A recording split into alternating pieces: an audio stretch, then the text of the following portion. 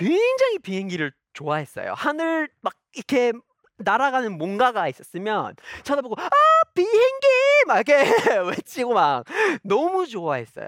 근데 이런 아이들한테 우리가 한번 물어보면 꿈이 뭐예요? 나 비행기가 되고 싶어. 이럴 수도 있잖아요.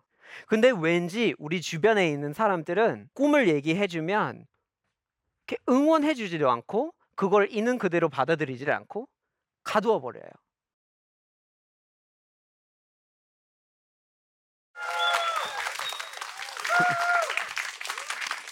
네, 혹시 여러분 꿈이 있으세요? 꿈?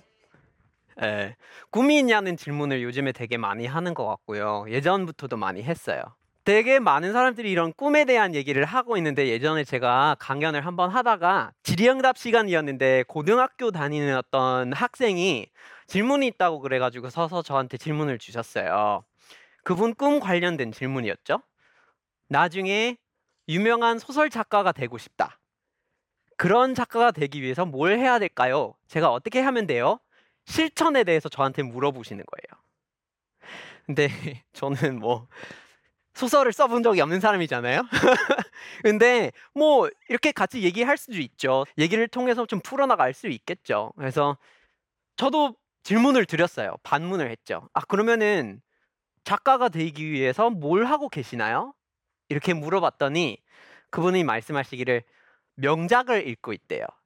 그래서 또 질문을 하나 드렸어요. 그러면은 글은 쓰고 계시나요? 근데 글은 안 쓰고 있대요. 왜요? 이렇게 다시 물어보면은 준비가 안 됐대요. 준비가. 근데 한번 잘 생각해 보세요, 여러분. 글을 시작하지 않았는데 작가가 될 것이다. 이게 어떻게 연결이 돼야 될까요? 그러니까 이런 고민을 하시는 분들이 되게 많아요. 한번 되게 재밌는 꿈을 말씀해 주신 분이 있었어요. 그분이 너무 이거를 하고 싶은데 주변에 있는 사람들한테 얘기를 하면 이게 깎여지는 거예요. 되게 겁을 많이 주게 되고. 이분이 어떤 꿈이 있었냐면 대학생이었어요. 이분이 나중에 브라질에 가서 마이크로 파이낸싱을 하고 싶대요. 마이크로 파이낸싱이 뭔지 이미 아실 수도 있을 것 같은데 그게 소액 대출 같은 거예요. 소액의 대출을 자영업자들, 소상공인들한테 작은 금액을 주면서 그거를 약간 이제 기업 대출로 사용해가지고 경제에 기여하는 개념으로 새로운 약간 경제 개발의 그런 개념이었어요. 근데 이런 거를 본인이 브라질에서 해보고 싶대요. 그래서 이런 얘기를 주변에 있는 사람들한테 얘기를 했대요. 그런 걸 하고 싶대요. 근데 주변 사람들은 그렇게 얘기를 했대요. 브라질? 거기 치안 안 좋은 거잖아. 거기 왜 가요? 너 포르투갈어 할 줄 모르잖아. 아니, 금융할 거면 돈 관련된 거 할 거면 차라리 그 시간에 영어를 더 열심히 공부해가지고 뉴욕이나 런던이나 싱가포르나 홍콩이나 그런 데 가는 게 중국어를 배워서 상해를 가든가 아닌가요? 주변에서 이렇게 반응을 들었대요. 그래서 조금씩 이 사람이 더 겁을 먹게 되고 어느 순간부터 내 꿈 내가 생각을 하고 있었던 게 세상과 안 맞구나. 조금씩 스스로 가두어 버리는 식으로 이렇게 되어가는 거죠. 여러분들이 이제 꿈을 얘기하면 하고 싶은 거를 생각하고 있는데 한번 표현을 하면 주변에서 그거를 성사시키기 위해서 요런 공식이 있어요 라고 주변에서 이렇게 제안을 할 수도 있어요. 되게 많이 하죠. 성공한 사람들의 3가지 법칙이라든가 아니면 부자가 되려면 요거 이렇게 책들이 많이 막 자기 개발서 섹션이 엄청 코너가 이렇게 되게 넓게 돼 있잖아요. 이런 공식들이 나쁘다고는 할 수 없는데 근데 나랑 맞느냐를 좀 따질 필요가 있는 것 같아요. 이런 공식을 무작정 그냥 맹목적으로 이거 맞는다고 얘기를 하니까 이걸 따라야겠다 이렇게 생각을 하다가는 어느 순간부터 본인이 행복을 찾을 수 있는 실제로 그 범위가 확 줄어들 수도 있어요. 방법이 이거밖에 없어요 라고 본인이 받아들이는 순간 박스에 갇히는 그런 결과가 생길 수가 있습니다. 우리 사촌 동생 2명 있는데 작은 동생이 한 15살 아래에 있는 친구인데 그 친구가 완전 아기 때 굉장히 비행기를 좋아했어요. 하늘 막 이렇게 날아가는 뭔가가 있었으면 쳐다보고 아 비행기 막 이렇게 외치고 막 너무 좋아했어요. 근데 이런 아이들 있죠. 뭔가 보면 너무 신기하고 너무 좋아하고 너무 흥이 나가지고 막 그거 너무 하고 싶어요. 그죠? 근데 이런 아이들한테 우리가 한번 물어보면 아 꿈이 뭐예요? 이러면 이런 아이들이 그 질문을 받아들이고 답변을 해주는 것 중에 막 이런 식이 있어요. 꿈이 뭐예요? 나 비행기가 되고 싶어. 이럴 수도 있잖아요. 근데 우리가 그 말을 듣고 그 아이한테 아, 너 비행기가 되고 싶어? 아, 기장이 되고 싶구나. 이런 식이죠. 예. 그러면은 되게 어린 나이부터 아, 나 기장이 되고 싶어. 이렇게 돼버리는 거죠. 근데 그게 꿈이라고 생각을 하고 품고 산다고 생각을 해보세요. 그렇게 하게 되면은 뭐 언젠가 기장이 되려고 엄청 막 열심히 해가지고 언젠가 이걸 이룰 거야! 라는 그런 거를 하게 되죠. 특히 한국에서는 뭔가 목표를 한번 삼으면 끝까지 강인하게 이루어겠어. 막 이런 거 생겨버리잖아요. 그래서 이런 아이가 있다고 쳐요. 그러면 이 사람이 진짜 꿈이면 지금까지 완전히 몰두해가지고 모든 거를 여기에 투자를 해버리겠죠. 그게 그들이 말하는 꿈을 이루는 방법이라고 하잖아요. 그래서 이렇게 했는데 취업을 했는데 실제로 기장이 됐어요. 꿈을 이루었어요. 기장이 됐어요. 근데 기장이 되면 여러분이 어떤 일을 하게 되시나요? 비행기를 모는데 비행기를 어떻게 모는 걸까요? 어릴 때 하늘 쳐다보고 아 비행기가 되고 싶어 그렇게 자유롭게 하늘을 날아다니는 그런 거가 되고 싶어 이런 느낌인가요? 이게 한번 회사에 들어가시면은 그 경로를 배정받으세요. 그죠?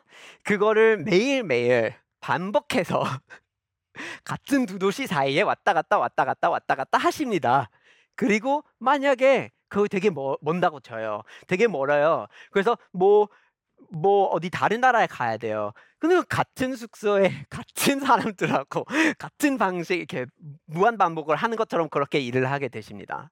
이런 식으로 일을 하고 있는데 그게 어릴 때 상상했던 느낌 그런 거 안 주어지는 순간이 한번 확 이렇게 느껴지면은 갑자기 그 꿈을 이루는 게 뭔가 되게 뭐지? 되게 허무하게 느껴져요. 내가 어디 가 있지? 뭐지 이거? 이런 느낌을 받으실 수가 있어요. 되게 많은 분들이 이 느낌을 받아요. 저도 받을 때도 있고요. 이게 굉장히 보편적인 거예요. 사실 피하기가 어려운 공식이에요. 이 일을 해야만 한다는 압박감도 남아돌고 다른 일을 시작하면 또 손해다라는 생각이 들기 시작하기도 하고 나 이건데 이건 내 정체성인데 이 기장이 아니면은 내가 뭔데? 이런 되게 무거운 것들이 다 따라오는 거죠. 이게 이 질문부터 시작한다고 저는 생각을 해요. 꿈이 뭐예요? 여러분 꿈이 뭐예요? 이런 질문을 받으실 때 생각하는 단어들 그런 거 떠올려 보시면은 꿈이라는 단어가 있는 자리에 직함이 들어가는 경우가 굉장히 많아요. 직함이 아니어도 그런 약간 업계가 들어갈 수도 있는 거죠. 근데 이런 질문을 어릴 때부터 물어보면서 그런 답이 나오길 기대하는 거죠. 그러길 바라는 거죠. 안 나오면 대신 정리를 해주고 다시 돌려주는 거죠. 그리고 이런 식으로도 물어봐요. 뭐가 되고 싶어요? 뭐가 되고 싶어요? 라는 질문 한번 잘 생각해 보세요. 이 표현을 왜 쓰고 있을까요, 우리가? 뭐 하고 싶을까요? 막 이런 것도 아니고. 뭐 하고 싶어요? 하다하고 되다의 차이를 좀 생각해 보세요. 뭐가 되고 싶어요? 이게 이미 정해진 뭔가 중에 하나를 골라갖고 그걸 꿈으로 삼으세요라는 얘기가 돼버리는 거예요. 이 공식에 들어가지 않으면 본인이 생각하는 거를 이 박스에 맞춰서 그걸로 해라 이런 얘기가 돼버리는 거예요.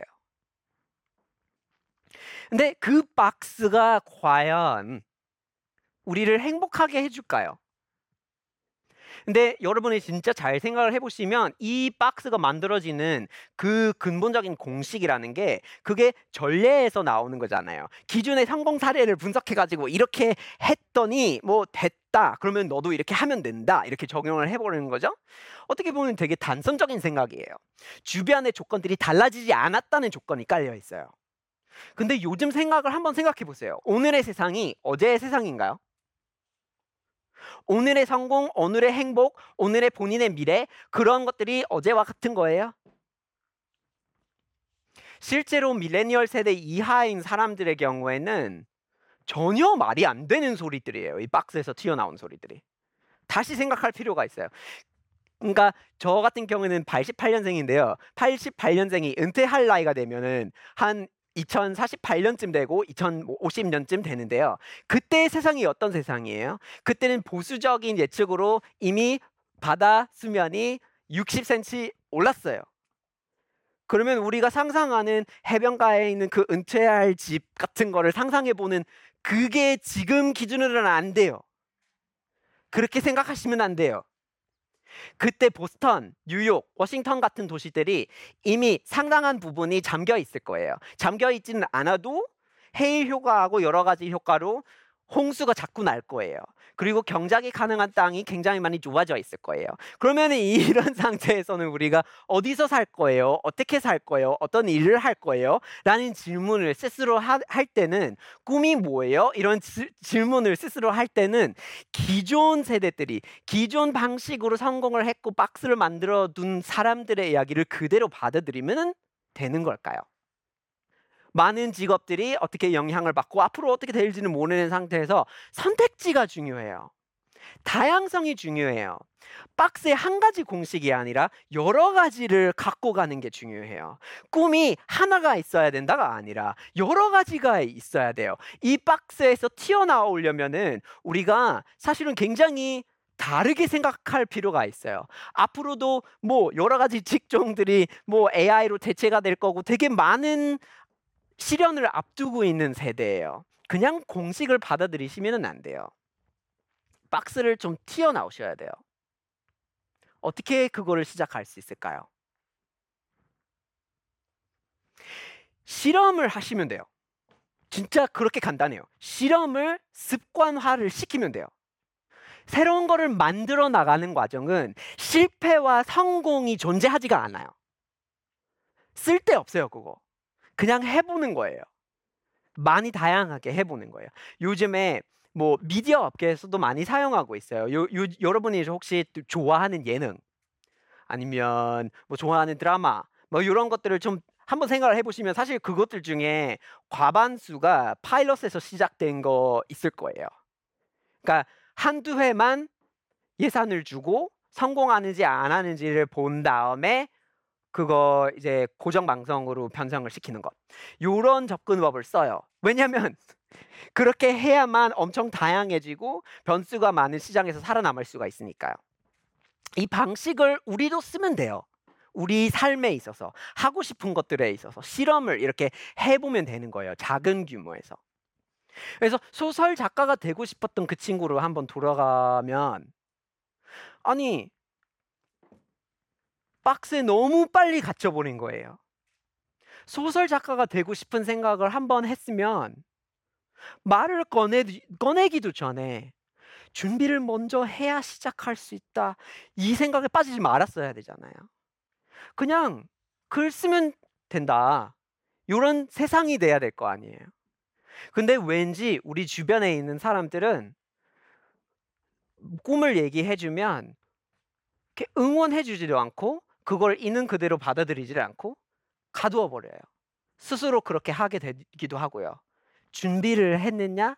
어떤 준비를 했느냐? 내가 생각하는 준비를 그 공식에서 나온 준비를 했느냐를 따지게 되는 거예요. 그 브라질에 가고 싶은 사람 같은 경우에는 뭐 어떻게 했으면 될까요? 이 사람이 실험을 소소하게 시작을 할 수 있는 방법이 뭐가 있었을까요? 쉬워요. 뭐 브라질에 가고 싶다 이렇게 얘기했더니 너 포르투갈어 할 줄 모르잖아, 그것도 새로 처음부터 배워야 되잖아 라는 말을 들으면 실험 설계할 수 있는 게, 오늘 집에 들어가기 전에 한국에서 포르투갈어를 공부할 수 있는 곳 5군데 목록 쓰기, 리스트업 하시면 돼요. 그렇게 쉬워요. 그렇게 시작하면 있네? 그러면 주변 사람들이 넌 못 배우잖아. 배울 수 있어, 봐봐 여기 있잖아요.